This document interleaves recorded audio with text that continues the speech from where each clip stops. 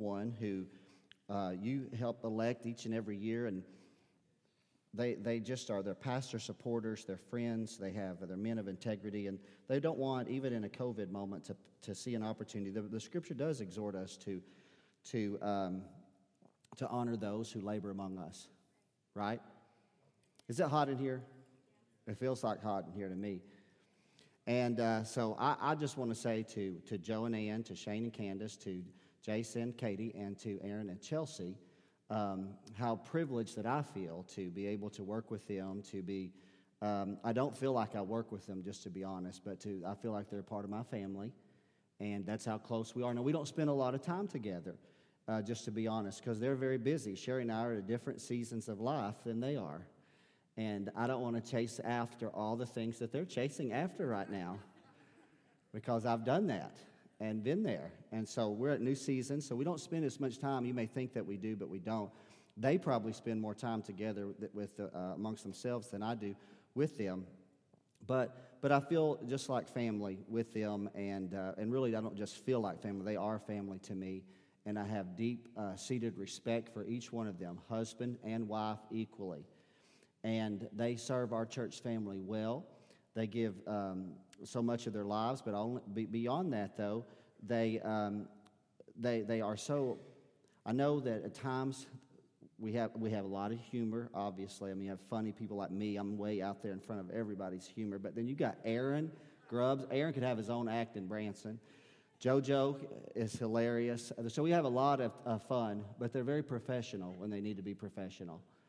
And so, I'm going to be honest, anytime that I've ever had to leave for whatever reason, whether it be an emergency or whether it's just, a trip like Shane and I took this past week, I go with the clearest of I don't have to worry. I don't have to fret. I don't have to think to myself what's going to happen in my absence, which a lot of business owners and such, I see what happens when they're out for a few days, But being a pastor, having these other shepherds on staff with me, I have the clearest of convictions that they just do a fantastic job. And I love them equally, and I'm so grateful to be able to serve in the kingdom alongside of them. Now, I want to tell you a little story just real quickly before we get into the preaching of the Word. I'm excited to share the Word.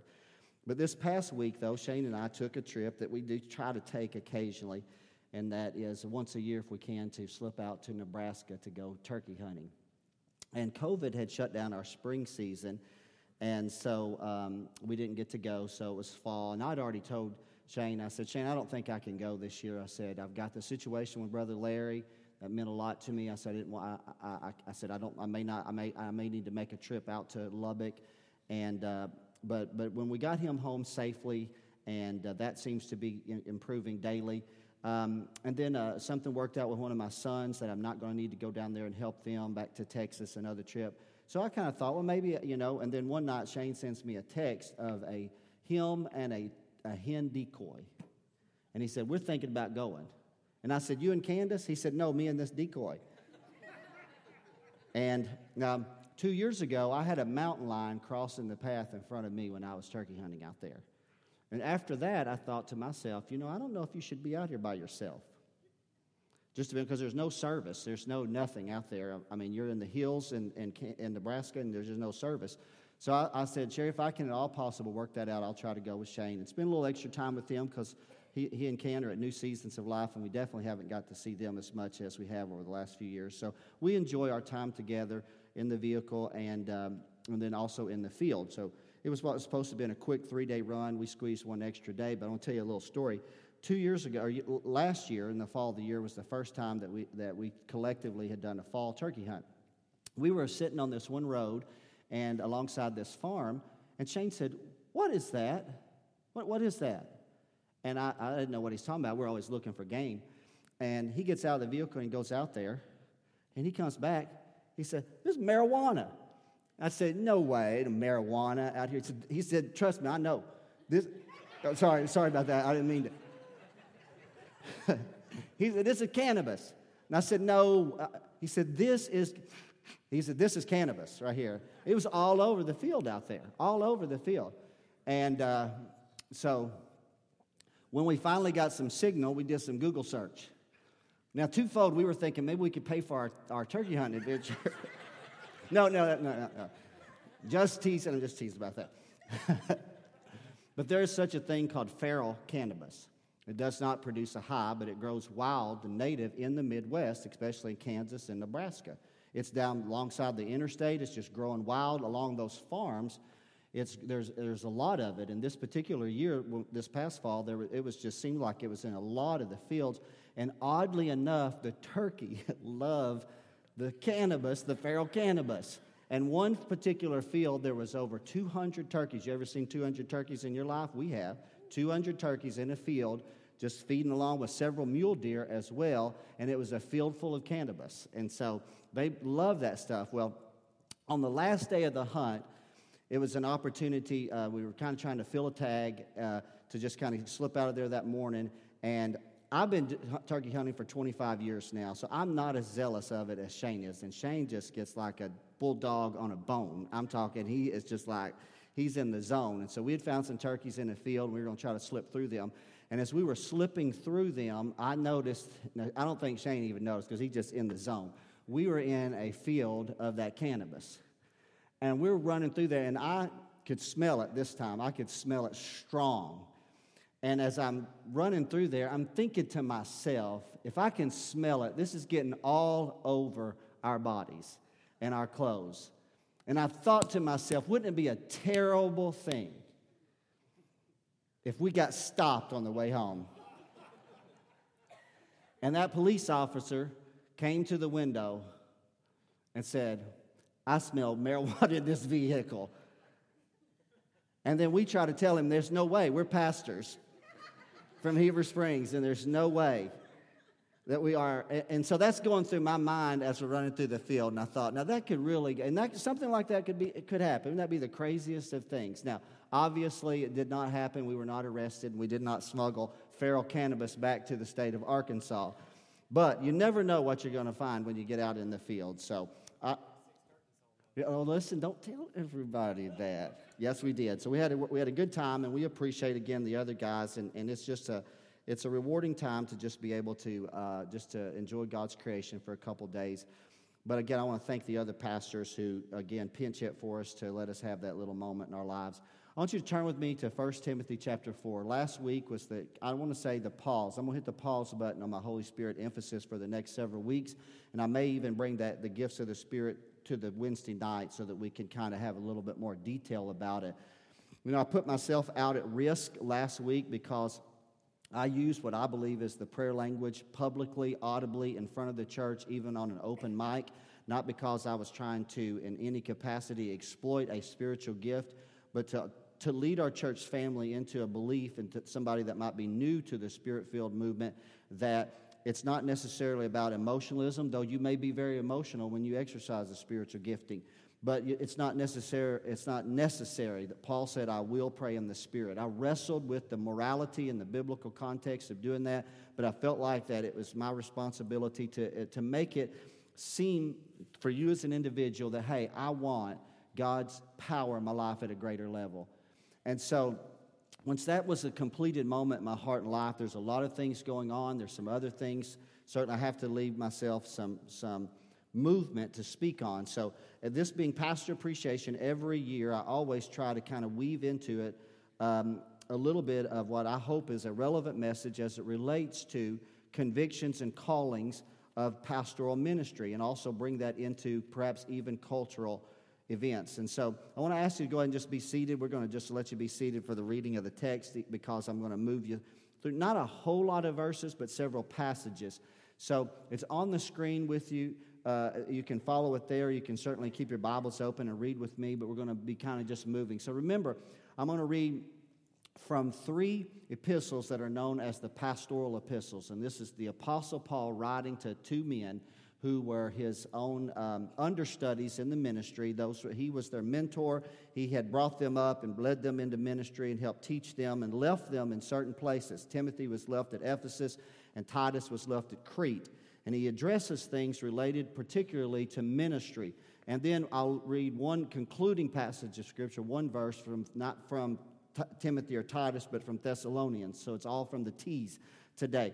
1 Timothy 4, verses 1 and 2 says, Now the Spirit speaketh expressly, that in the latter times some shall depart from the faith, giving heed to seducing spirits and doctrines of devils, speaking lies in hypocrisy, having their conscience seared with a hot iron. And there's really no good place to stop there, but we're going to go ahead and turn to 2 Timothy chapter number 3.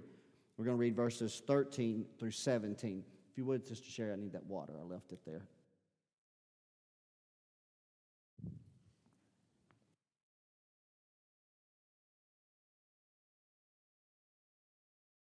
I'm breathing in a little too much of that cannabis this week. I mean, if you just joined in from Facebook Live, please rewind. But evil men and seducers shall wax worse and worse, deceiving and being deceived.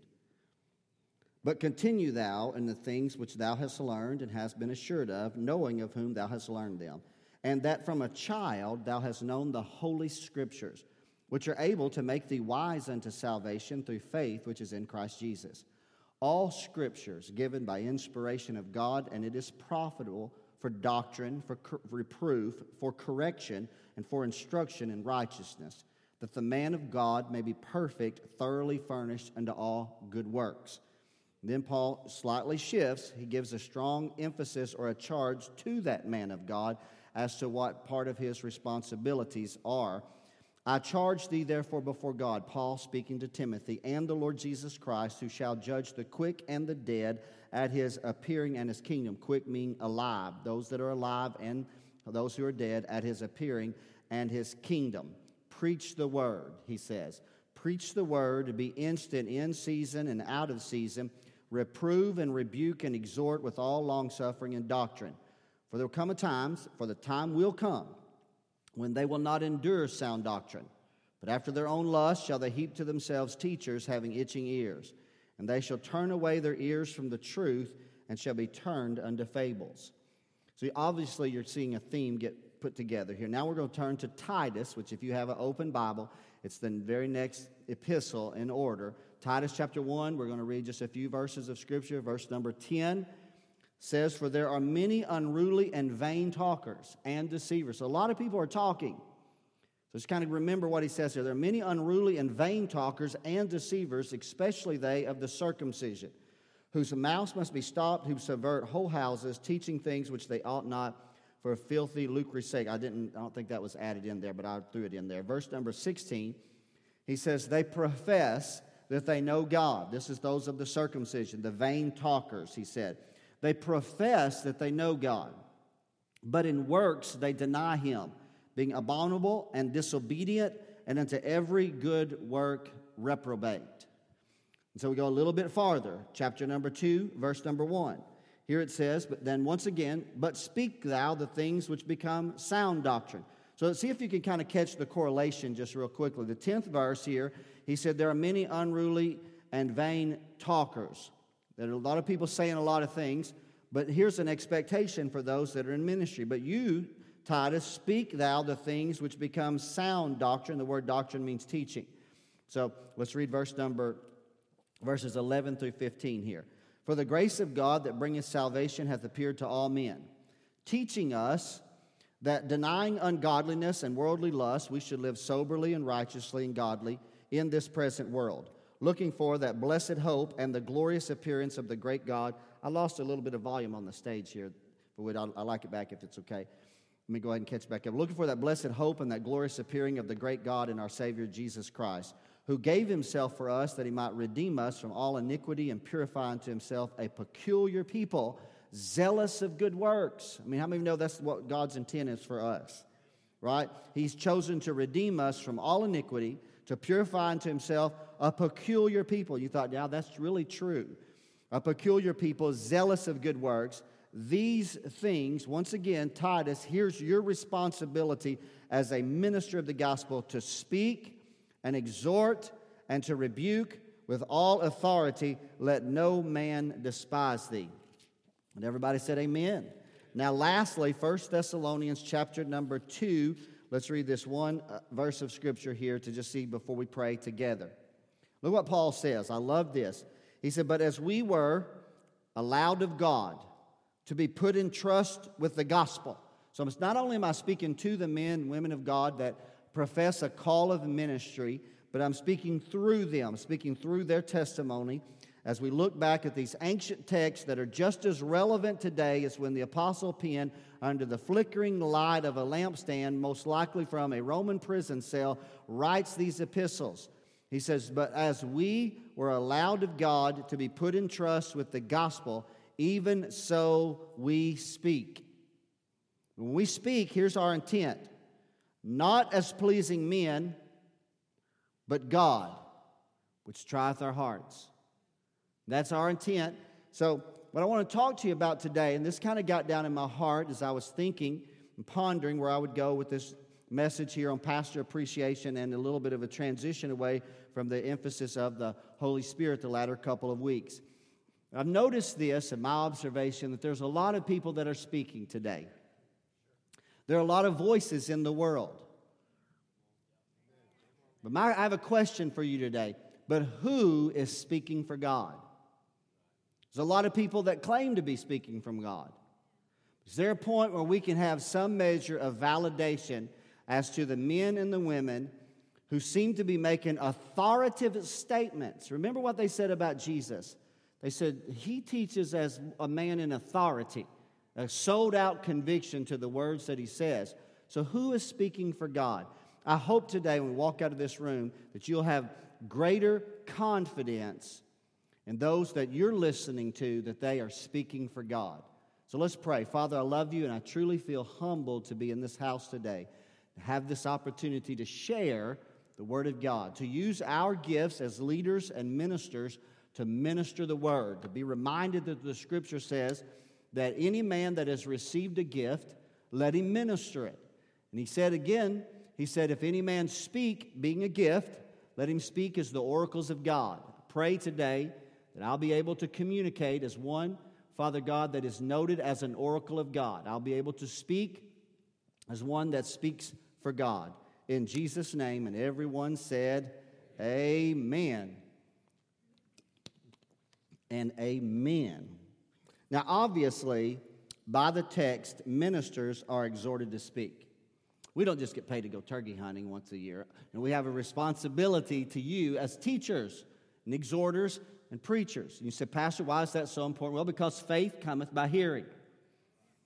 Now, it's a powerful thing to read. It's a powerful thing to contemplate and to meditate upon the truths of God. But many times, the spark to create faith in your heart is a prophetic spoken word. To have a prophetic spoken word, you have to have a prophetic speaker. Somebody who has an anointing on their life to take the creative power of God. What is the creative power of God? The spoken word. Right? The last I read in the Word of God that when God got ready to create something, He spoke it into existence. The power of life and death is in the power of the tongue. God anoints. It was the prophet Isaiah that said an angel of God descended from heaven with a coal of fire in his hand and would touch his lip and tongue, and it would purge him to be able to speak unto the people. That's a conviction that we hold deep in our heart. We are exhorted to speak the truth as ministers, to preach the word, to teach sound doctrine, to reprove and rebuke and exhort. And you and I as believers, all of us need to hear. Right? We need to hear the word of God. We need to listen attentively. And then beyond that, we need to obey the truth of God. Right? To be worshipers, as Joe was exhorting you earlier, is to be one who lends and bends his will, your personal will, to the will of the Father. That's what worship is. Many times it's more than just praise. There are a lot of people in church on Sunday praising God, but are not worshiping Him through the week by becoming obedient to the revealed will of God for their lives. A worshiper is one who worships God in spirit and in truth. Right? And that's our exhortation to you, and that's what we hold to our own personal convictions. However, with so many voices, so many talking heads in our generation, I think it's a very fair question. Who's speaking for God? Do y'all believe that today? Who's speaking? Who's got the authoritative voice of God? We have in our generation something called social media. Social media has given everyone a platform. And everyone is now suddenly a mouthpiece. And so my observation has been there are many who do not claim to be ministers. We're going to talk about those in a minute, or pastors or preachers or teachers. But I've noticed as I follow many on and just kind of scroll through Facebook occasionally, I've noticed that there are those that propagate their doctrine, propagate their belief system to you. They propagate their worldview and their own convictions. And I've also noticed that when they do so, they often validate their position by denouncing organized religion. They denounce organized religion, they denounce historical Christianity, and they denounce the church by twisting the truth or actually propagating an outright lie as they speak their doctrine. They validate their own conscience by validating their own sensual, sinful lifestyle. They'll speak to you and they will allure to the lust of your own flesh in order to pull you into the distorted view that they themselves possess. I'll share with you who I see those people and what I want to define them as here in a few moments. Now, obviously in Scripture we have false prophets, we have deceitful workers, and that can be ecclesiastical workers. You can have a cloak, black coat, white tie, collar. You can have certain university degrees on your wall. You can have ecclesiastical endorsement from large organizations. But let me tell you today, that does not make you a man or a woman of God. Let me just go ahead and go out there today, because Paul warned of false prophets and deceitful workers. Paul said, listen, here's what he said. You got to be careful. He said, because there are men and women with a form of godliness, but they will deny the true power of the gospel. For Jesus, let me tell you who it was for Jesus during his day. It was the Pharisees. The Pharisees looked the part. They were given access to the temple. They held certain prominent roles in ministry. But if you follow the teachings of Jesus, Jesus constantly upbraided them for their hypocrisy. He constantly, and the most scathing rebuke of all the Pharisees is found in Matthew chapter number 23. And this is the final week of Jesus' life. And Jesus has battled them with words for 3.5 years. And this is the apex. This is the final week. And I'm telling you, he's going out with a bang. And he's not going to let his voice be silent. And he's going to speak directly to their hypocrisy. And you can read it on your own. But he called the religious leaders of his day, he called them fools, blind guides. Yeah, Pastor, when I have the image of Jesus, I have this image of this shepherd and this little crooked staff and this little sheep under his arm, and he's the good shepherd. Yes, he is, but I'll tell you what, he's protecting the true flock of God from those that are wolves in sheep's clothing. And he's speaking the word authoritatively, and he says this. He said, you're outward righteous, but inwardly you're full of hypocrisy and iniquity. He called the generation of spiritual leaders in his generation, he said, you are serpents, you are a generation of vipers. And he said, and I wonder, how can you even escape the damnation of hell? He said, you'll search the whole world to make one proselyte to your viewpoint of Judaism. He said, and when you do, you'll make him twice the child of hell that you are yourselves. So that was those that Jesus dealt with. But then what about for Paul? What did Paul deal with? Who did he do? Well, he did get with the Pharisees some, but we know Paul went into other communities where they're Gentile religions, and often there was a conflict between the gospel that he was preaching and the leader of another religion, like an idolater. But most often, the people that Paul was having to deal with in a war of words, Paul claims to be speaking for God, and they claim to be speaking for God. We're what's known as the Judaizers. He mentioned in one of our texts the circumcision. The circumcision were the Jews. Those would have been, again, kind of akin to the Pharisees. But the Judaizers were those that professed faith in Christ. But they believed that you had to fulfill the ritual requirements of the law in order to be justified in your faith. And Paul wouldn't give them place for 1 minute. Paul said, I have shown you before. He said that no man is justified according to the works of the law, but that we are justified by faith in Christ Jesus. And he spent his life in the defense of the gospel, defending against others that had a profession of faith in the same God and even the same mediator between God and man, the man Christ Jesus. But Paul said because of their doctrine, here's what he called them: false brethren brought in unawares. He said they are dogs, evil workers, and they're enemies of the cross. Let me show you one more passage of Scripture. I want to build this up in your heart and mind because I want you to see there is a war of words that's going on. There's a war of words going on in our generation. There are a lot of people that claim to be speaking under divine revelation, and I've got a big question for you today, and that's who's really speaking for God? Who's the person that's actually got an anointed voice that's speaking the truth of the Scripture? So let me show you. I won't read it all, but you turn, if you've got your Bible, but they're going to put it on the screen. It's in 1 Kings 22, and it's also recorded in 2 Chronicles as well. But we're only going to focus on 1 Kings, chapter number 22. I'll set the context because I want you to see it. I won't be able to read it in its entirety just for the sake of time. But let me put you in the passage of the history of it just real quick. We have the divided kingdom of Israel. We have Israel, the northern 10 tribes that are led by, at this time, the wicked king Ahab. And Ahab, under the influence of his wife Jezebel, has led the children of Israel into apostasy and idolatry by becoming Baal worshipers. But the southern kingdom had a light, had the temple, had a righteous king. And at this time, that righteous king is Jehoshaphat. And Jehoshaphat chooses to go out to battle to aid the king of Israel because, in essence, they're brothers. They're divided only by the religious separation, but they're all still Jews. And so he's lending the resources of his kingdom in war against Syria and Israel. So you have to separate that. It's Israel and Judah, but it's really the 12 tribes, but they're separated 10 and 2 kings, Ahab and Jehoshaphat. Has everybody got that? So they're getting ready to go out to battle. And Jehoshaphat, in verse number 4, he's asked the question. He says, will you go to battle with me to Ramoth Gilead? And Jehoshaphat says to Ahab, he said to the king, I am as thou art. My people is thy people, my horses as thy horses. But Jehoshaphat, who has a righteous remnant of faith in his heart, said unto the king of Israel, before we do this, can we seek the man of God? Can we seek counsel at the heart of God? Is there a word of the Lord? How many of you know, say, I want a word from God in my life? I need direction and clarity by a word from God. So the king of Israel gathered, notice this, verse number 6, the prophets together. Are you following that? 6th verse. About 400 men.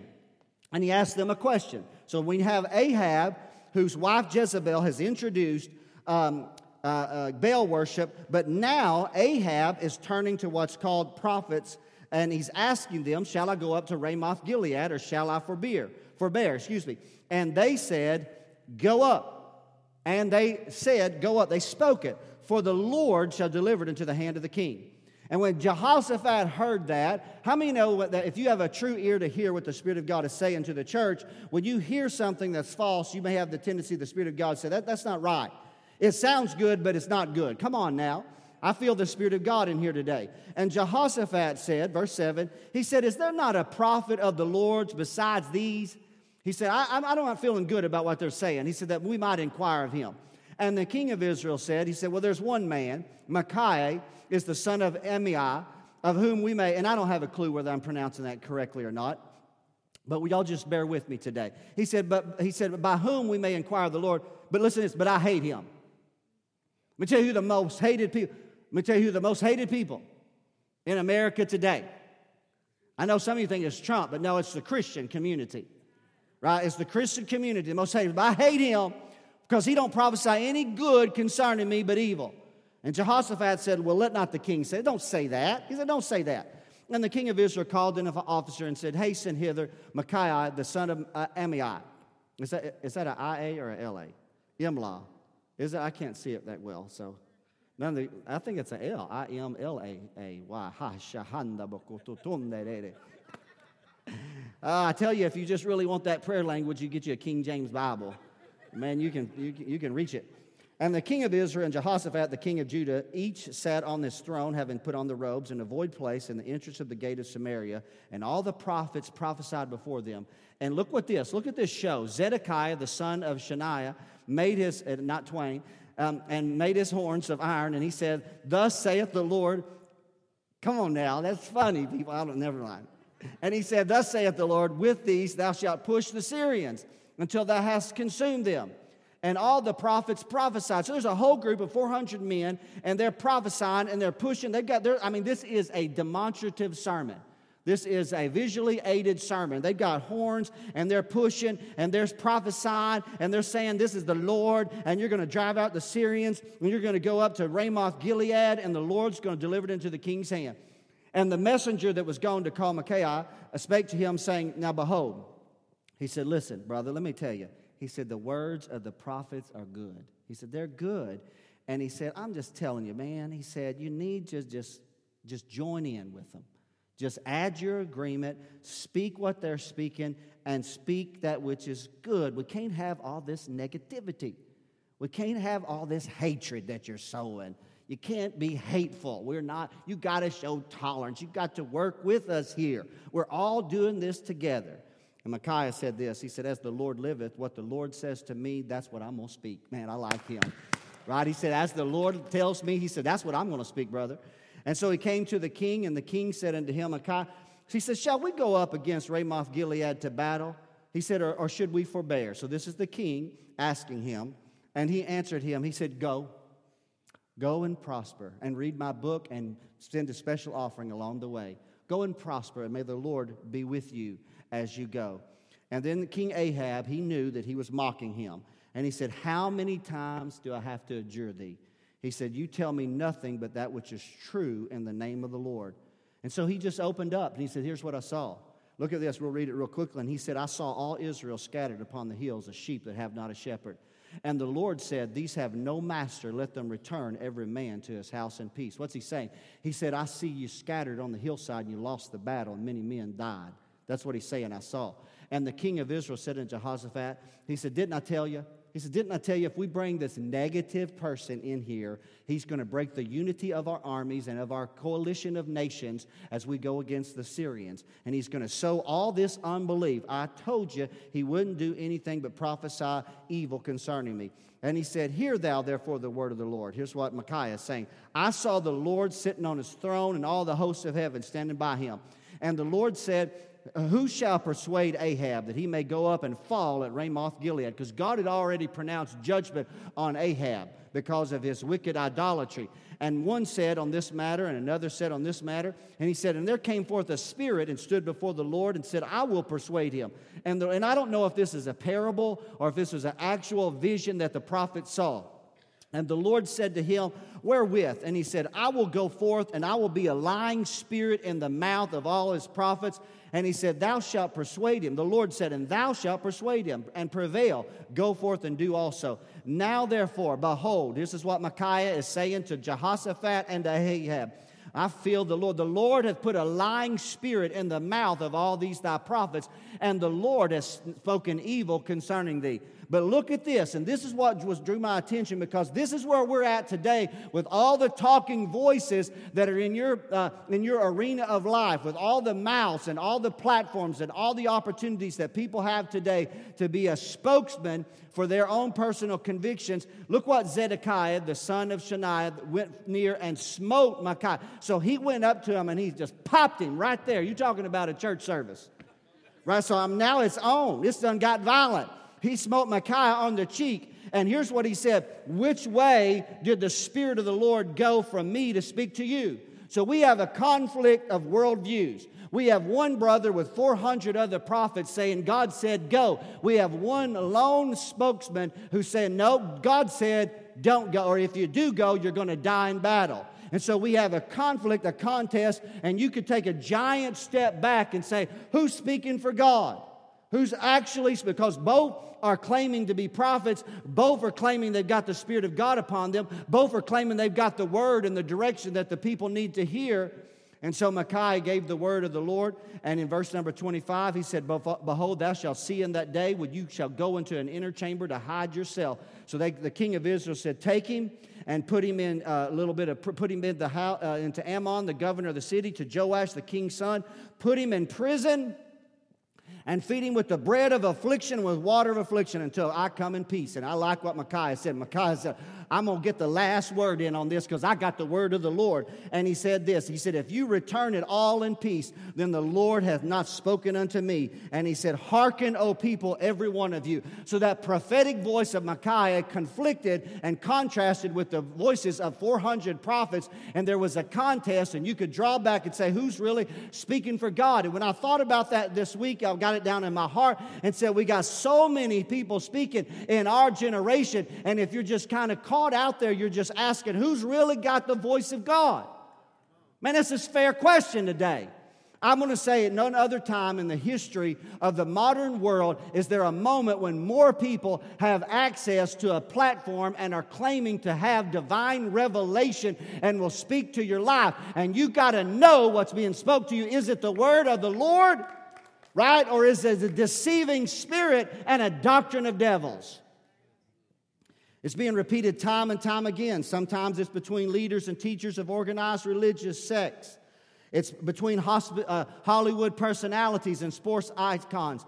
Other times, let me tell you who it can be. It can be mom and pop sitting at home on Facebook. Come on, when you're sharing something about your life and then they're responding to it with their comments. It can be Aunt Lucy or Cousin Joe or Uncle Jim who through a chat room or a social media or Facebook, and they're propagating and they're speaking as if they're authoritative in the Lord, and they're saying, listen, no, he said, that's not right. That's just organized religion. I love God. You love God. He loves all of us. That's right. He does love all of us. He loved you so much He wouldn't leave you in your sin, and He nailed His Son to a tree so His blood would be the atoning sacrifice. But if you turn your back on it and you don't bend your will to the will of the Father, then you'll be cast into a lake that burns with fire and brimstone. That's the truth of the gospel. That's the truth of the gospel. But so I'm going to show you real quickly today before I just go out with a flame today. What we're seeing now has happened from the beginning. What's going on in our generation, between political parties, between religious organizations, between Hollywood personalities and sports icons who are validating their positions and their creeds and their statements through a religious lens, it goes back to the Genesis. That's where it started. The same practice, seducing spirits and doctrines of devils. Without reading it, read it on your own. Genesis chapter number 3, verses 1 through 7 tell the story of when Eve was in the garden, isolated by what we call the serpent. And the serpent did 3 things. Let me drop these because this will help you in discerning the voice of God. Listen to it very carefully. Eve knew, God said, of all the trees in the garden thou mayest freely eat, except, don't forget that word, except, of the tree of the knowledge of good and evil, of that tree you shall surely not eat. 3 things the adversary did. He questioned God, he opposed God, and then he spoke for God. And I'm telling you, it's happening all over and all around you today. Listen very carefully what he did. Here's what the adversary did. He said, did God really say? Is that really true? Is that really what the Bible says? Does the Bible really say that, Joe? About holiness and righteousness, about living a separate, sanctified life? Does the Bible really say that marriage is between one man and one woman? Uh-oh. Does the Bible really say that life begins in the womb? Does it really say that? Number 2, if you do that, you're not going to die. God's not going to stop loving you. God's not going to stop. You're not going to breach your fellowship with God. And lastly, number 3, because God doth know. God doth know the day that you eat of it, you're going to be like Him. And so again, the threefold temptation of the enemy is being repeated over and over and over again. And in those days, it was in a garden. And in the days of the text that we read, it was between opposing prophetic camps. In the days of Israel, it was between Jesus and the Pharisees and Paul and the Judaizers. Today in our culture, it can be between 2 political parties. It can be between ecclesiastical endorsed preachers and ministers. It can be between competing voices of people of prominence and of Hollywood or sports icons, Hollywood personality and sports icons. And what you've got to do is you've got to be able to hear. You've got to be able to hear and know and say, wait a minute, that's not the voice of God. I don't care if they said that the Lord told me. I want to know what. So let me share. Are y'all here now? Are y'all out there today? So I'm going to shift it and transition and make it personal and closing this out. Whether it's a political leader, religious, or an ecclesiastical leader, or a Facebook friend, the question that's in my heart today, speaking to us about the cultural issues of our day. What about? This is the cultural issues that we're dealing with. We're talking about abortion, LGBT issues. We're talking about socialism, free speech, social justice, BLM, Antifa. All this. Who's speaking for God? Who's speaking for God? I'm going to share these with you. What I believe, this is your means, this is your way for you to be able to say, you know what, that man or that woman is speaking for God. Number one, those who speak the truth in love. Starts right there. Speaks the truth in love. How many know the Bible says love is the end of the commandment? Right? That's always our objective. Love is the greater way. Right? But let me tell you something about love that goes often overlooked in the context of love. Love, 1 Corinthians 13. Read it on your own. King James calls it agape, right? It calls it charity, in the original language, it's agape. It means the love of God. Here's what it is. The love of God does not rejoice in iniquity. I will celebrate you. I will celebrate who you are, as that you were made in the likeness and the image of God, but I will not celebrate your sin. I don't care whether you're my wife, whether you're my children, whether you're my grandchildren, you're my closest friend. I will love you and I will celebrate you, but I will never celebrate your sinful choices. Because the Spirit of God inside me does not allow me to rejoice in iniquity.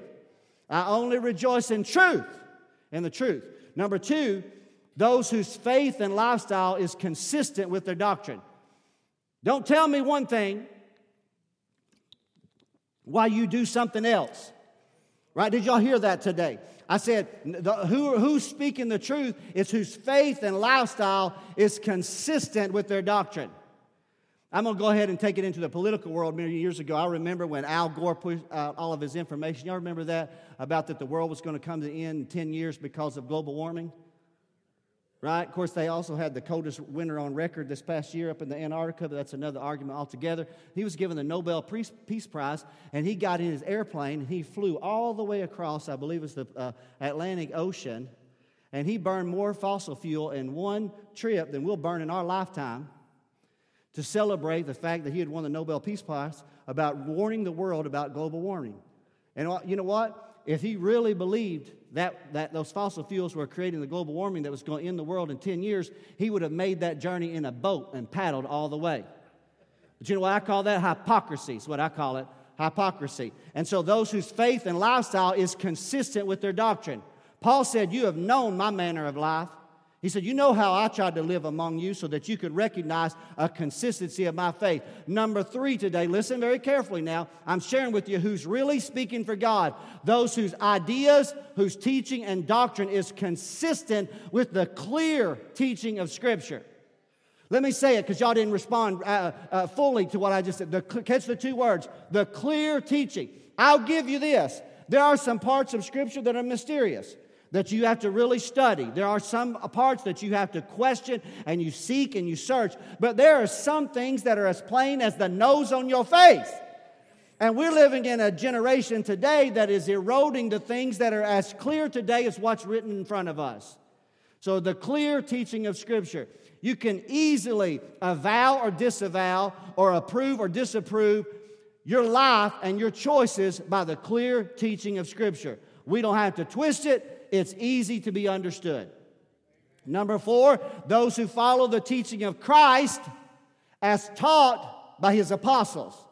Wait a minute. Why would you say that, Pastor Brown? I'm trying to help you see those who are claiming to speak for God.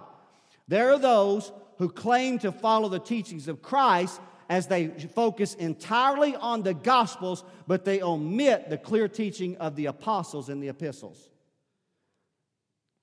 Let me tell you, first of all, you wouldn't know anything about this man Jesus if it wasn't for the 12 that walked with him. And then the two that actually penned epistles who were close to those who walked with him, which that would be Luke and that would be Mark. The other two, Matthew and John, being apostles themselves. But then we have Paul brought in. So let me show you one quick passage of Scripture. It'll be the last passage I believe we'll turn to. But I want you to see this, 1 John chapter number 4. Because you see this so often, people quoting Jesus, talking about love and all these things as if we don't value love. And as Christians, here's what it is today. If someone in the Christian community disagrees with a personal lifestyle choice of an individual, you don't love them and you are filled with hatred and you're a bigot. And that is being propagated all the way from some of the highest positions of the land to your neighbor down the street who is responding on a Facebook chat with you. And they're taking a position of authority and they're speaking it out as if they are speaking for God. But I want you to know today, if they're not following the clear teaching and they're following the apostolic leaders, then it is not from God. Let me just show you. Look at 1 John. Y'all read it with me, chapter number 4. I'll read it with you right here. Beloved, believe not every spirit. Don't believe every sermon. Don't believe every podcast. Don't believe every leader that comes in front of you, but you try the spirits, whether they are of God, because many false prophets are gone out into the world. Verse number 2, hereby know ye the Spirit of God. Every spirit that confesses that Yeshua Christ is come in the flesh is of God. You say, well, Pastor, wait a minute. Now let's read this and put this together. Every spirit that confesses not that Jesus Christ has come in the flesh is not of God. What does that mean? What does that mean? Say, is it that simple to just narrow it down between the two opposing camps? Just if you profess that Jesus Christ has come in the flesh, almost all profess that He's come in the flesh. Read it carefully, read it slowly. Yeshua, the Son of God, the Christ, is come in the flesh. In the flesh is what? As the atoning sacrifice. The atoning sacrifice for what? For sin. And so there would be no reason for Him to die on the cross if you and I were not sinners. But we have all sinned and come short of the glory of God. We were isolated and separated from the goodness of God, and there was nothing that we could do that would earn our redemption. But God shrouded Himself in the person of His Son, and He died on a tree so that the blood that flowed out of His veins, that royal blood, would be a payment. It would become the propitiation for your sins. God would accept that in the transaction. His life for your sin, His death to give you life. And if you believe that, you're confessing that Jesus Christ has come in the flesh. And listen, and if you don't, that's the spirit of Antichrist, whereby you have now heard that it should come, and even now already is in the world. Verses 4 through 6, and you are of God, little children, and you have overcome them, because greater is He that is in you than he that is in the world. And verse number 5, they are of the world, therefore speak they of the world, and the world hears them. But listen, who's hearing us? We are of God. If you know God, then you don't turn this squeaky mouth preacher off today. You say, you know what? He's pretty ruggedly handsome with his little beard, but you know what? He's really speaking from God. Are you catching what I'm saying there today, church family? Trying to throw a little humor in there with you. We are of God. He that knoweth God hears us. So don't turn us off, Facebook Live. He that's not of God turns us off. Hears us not. Hereby know we the spirit of truth and the spirit of error. There's the line.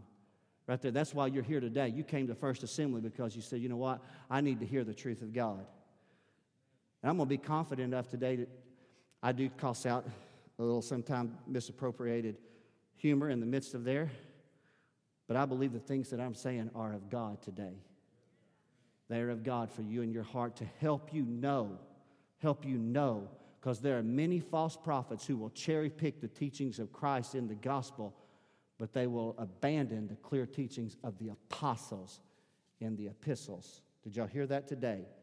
Don't miss that. I'm getting ready to close right now. Number 5, there's only 8. They're just bullet points. Those who believe the Scriptures are given by inspiration of God.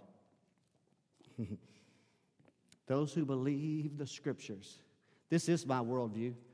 It's my word view. Did y'all hear that today? I still believe that the pages of this book represent the heart and the mind of God. I don't believe it's the error of men. I believe it is the divine revelation of God to mankind for His purposes for us while we are here on the earth.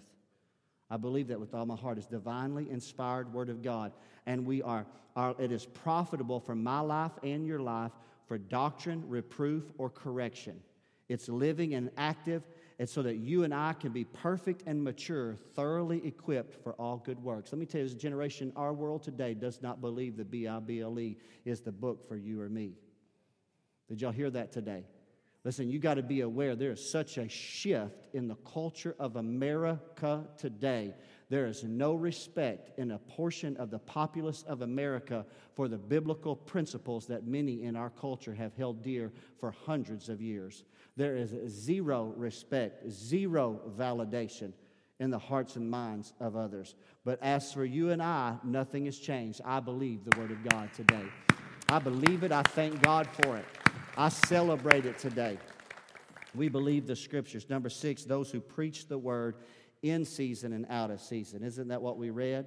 That we preach the Word. That means when we preach the Word, we reprove and we rebuke and we exhort with all long-suffering and doctrine. We cannot be like the prophets that prophesied error in the days of Jehoshaphat and Ahab by only preaching that which people want to hear. Paul said that's tickling ears. That's just simply, listen, there are times that you need reproof in your life. If you're in error, you need reproof, right? And then once you repent, you need correction. You need somebody to say, you were doing it the wrong way, here's the right way, right? I mean, I still believe there's a right way. I believe God gives us, by the Word of God, a right way to live holy and to live pleasing in His sight. And if you'll search the Scriptures, you'll find it. You need to understand justification, mortification, sanctification, and righteous holy living. Listen to this statement very carefully. If these principles, justification, mortification, sanctification, and righteous holy living, are not a part of the doctrine of your preacher, then he or she is not speaking for God. Man, I'm going to say it one more time, church family. Are y'all, have I bored you so that I've lost you here at the end? I repent for trying to keep you attuned by throwing out a little humor along the way. So I'll repent of that. Let me get back on the serious moment real quickly.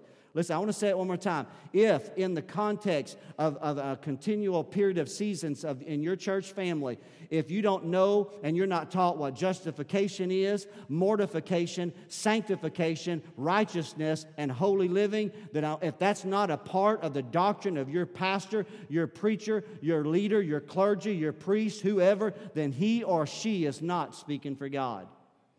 It's not speaking for God.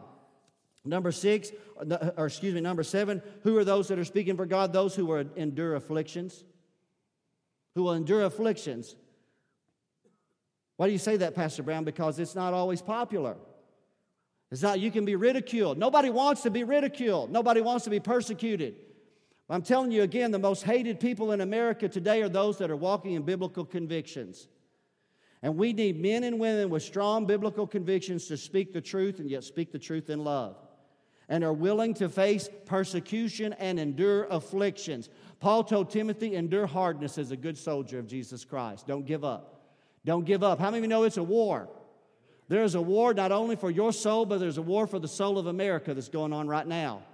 We didn't go into this spiritual warfare teaching by accident in the most hotly contested presidential election in your lifetime. We didn't go in by accident. We went in because we wanted to teach you principles of faith so that you can get your voice heard in the heavenly realm and begin to bind and pull down demonic strongholds in Jesus' name. Come on now. Number 8, lastly, as I close, who are those that are speaking for God? Those who watch for your soul. That's who watches for your soul. Who gave up their life, their career, their own aspirations, and say, I'm going to go up to the hill country somewhere, and I'm going to be a small-time preacher in a small-time community because I want to love people and watch for their soul.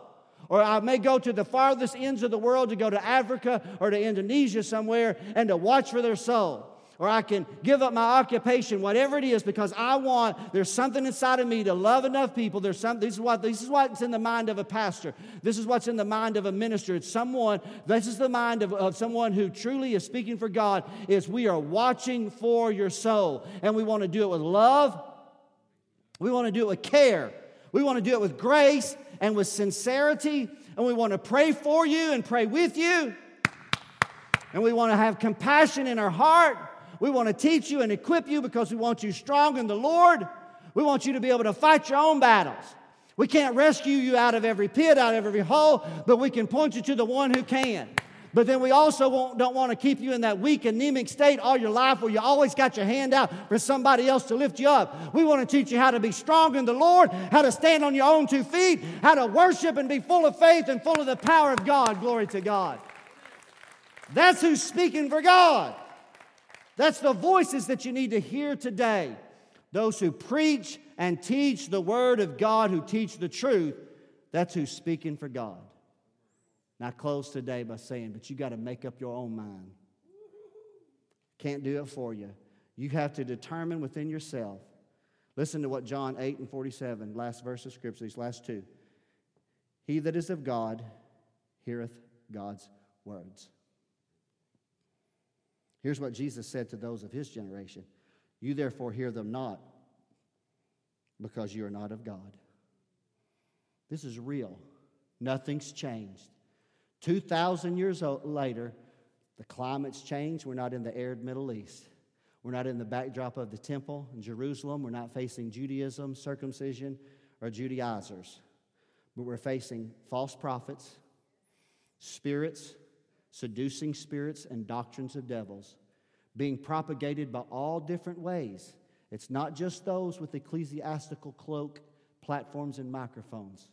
It can be Facebook, social media, Twitter, Hollywood personalities, sports icons, business leaders claim to be speaking for God. And you, as a believer, need to be able to discern the difference. Come on now, in Jesus' name. 1 John 4:6, we are of God. He that knoweth God hears us. He that's not of God hears not us. Hereby know we the spirit of truth and the spirit of error.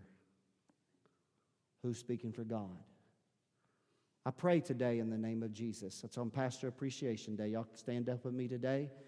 Let's pray collectively. First of all, can I ask you to do something for me? It's 11:30. Services have been 1 hour and 30 minutes, and we're closing in prayer. Number one, who'll take just a moment, and we'll turn this into a house of prayer for just a moment of time.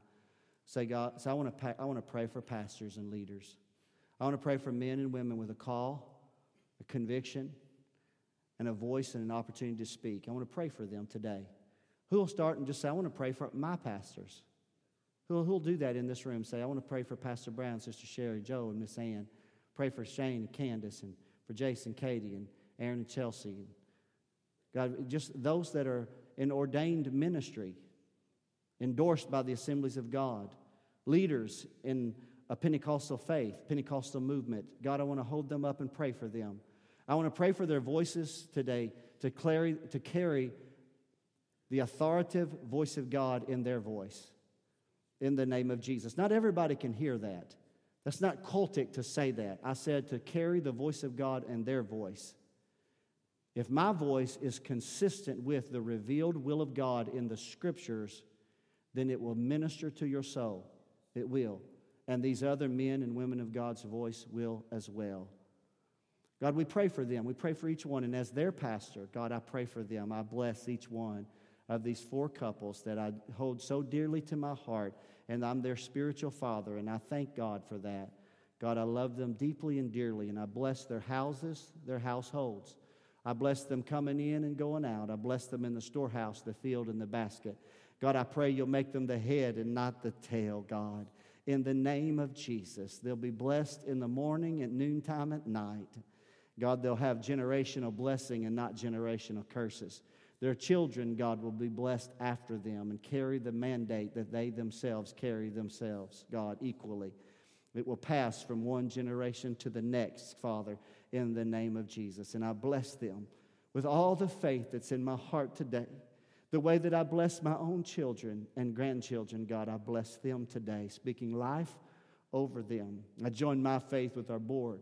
I join my faith with our church family on pastor appreciation to appreciate our pastors.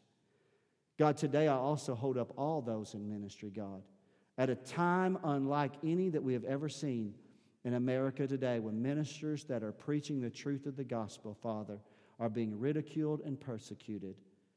Father, sensitive subjects and issues that affect many in our families, God, such as the issue of homosexuality or lesbianism, Father God, those very sensitive subjects, God, we've been backed into a corner as if we can't speak to those issues, God, without being labeled hateful and a bigot, Father. Without, God, we're just so boxed in by the culture, God, that I pray that we can shake all of that off, Father. We speak the truth in love. We don't hold and harbor hatred or animosity. We speak, Father, conviction, because we know that your word can deliver men and women from sin. It can, Father, the same as it, in any capacity. And God, I'm not targeting Father, that particular community of people, God, we've been targeted by that community of people. Father, so today, God, help us to be strong. Help us to be strong to speak the truth in love.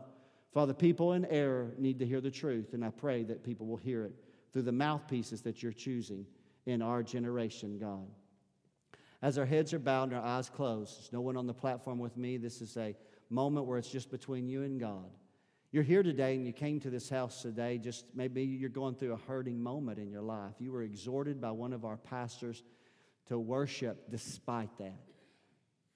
We didn't in any wise, and Joe even clarified that and said, we're not trying to take away from the fact that you're in a hurting moment. But God is so holy and righteous that we worship through those moments, and we do. But maybe this is your moment where you can be honest with me here today and say, Pastor, I came to this house today and there is hurt in my heart. There's a wound. I'm going through a difficult time, a painful situation. And I know it's not going to be exposed to the church. I'm not going to come to the front or anything like that, but I would acknowledge by lifting up of my hand, or I would want to acknowledge it by the lifting up of my hand as others' heads are bowed and other eyes are closed, for the sole purpose of the only person that's going to see is the pastor who stands on the stage in front of of me, so that he might watch for my soul. He might pray for me today. If that's you, slip your hand up. Say, Pastor, I'm here today and there's hurt in my heart and life. Thank you today, church family. Some hands are going up, male, female, men in blue today. Hands are being raised. Church, will we pray for them today? Can we pray for them? Can we pray for these that are come to this house today? God, would you heal? You're so good and gracious and merciful and kind to us in this house. You love us so much, and help us to have a revelation of your love, of your healing mercy and grace. Help us to not turn from the truth. God, when we're hurting, help us to not run from you, but to run to you. Come on, I feel the Lord right there, church family. It's 11:35, and we're about to wrap up. I'm about to say goodbye, and I won't see you again till Wednesday night. But God, today, there may be some here today that's going to walk out of here, and they've got hatred or bitterness or unforgiveness. Someone's cut them and wounded them. Let me tell you, brother, let me tell you, sister, let it go in the name of Jesus. Pray. Ask the Lord. You say, Pastor, I can't. You don't know how bad I've been hurt or wounded. I know I don't, but God does. And let me tell you, God can give you a grace that's so real, a love that's so genuine that you can even forgive and even love those who have hurt you. He can do it because God is love.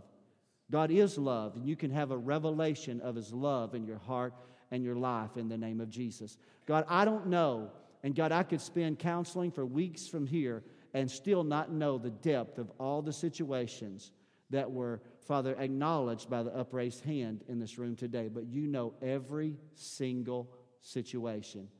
And God, and we thank you for that. Your word says the eyes of the Lord, nothing is hidden from you. And God, you know the areas of our heart that need to be healed, wounds that have been cut in our spirit that need salve and healing grace.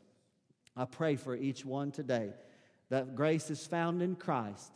Who will look to Him for just a moment? Who will look to a bleeding Savior on a tree? Who will look to 7 fountains of blood spilled on a cross called Calvary, spilled for you? Crown of thorns on His brow so that you wouldn't have a mind filled with anxiety. Wounds in His flesh so that your wounds could be healed.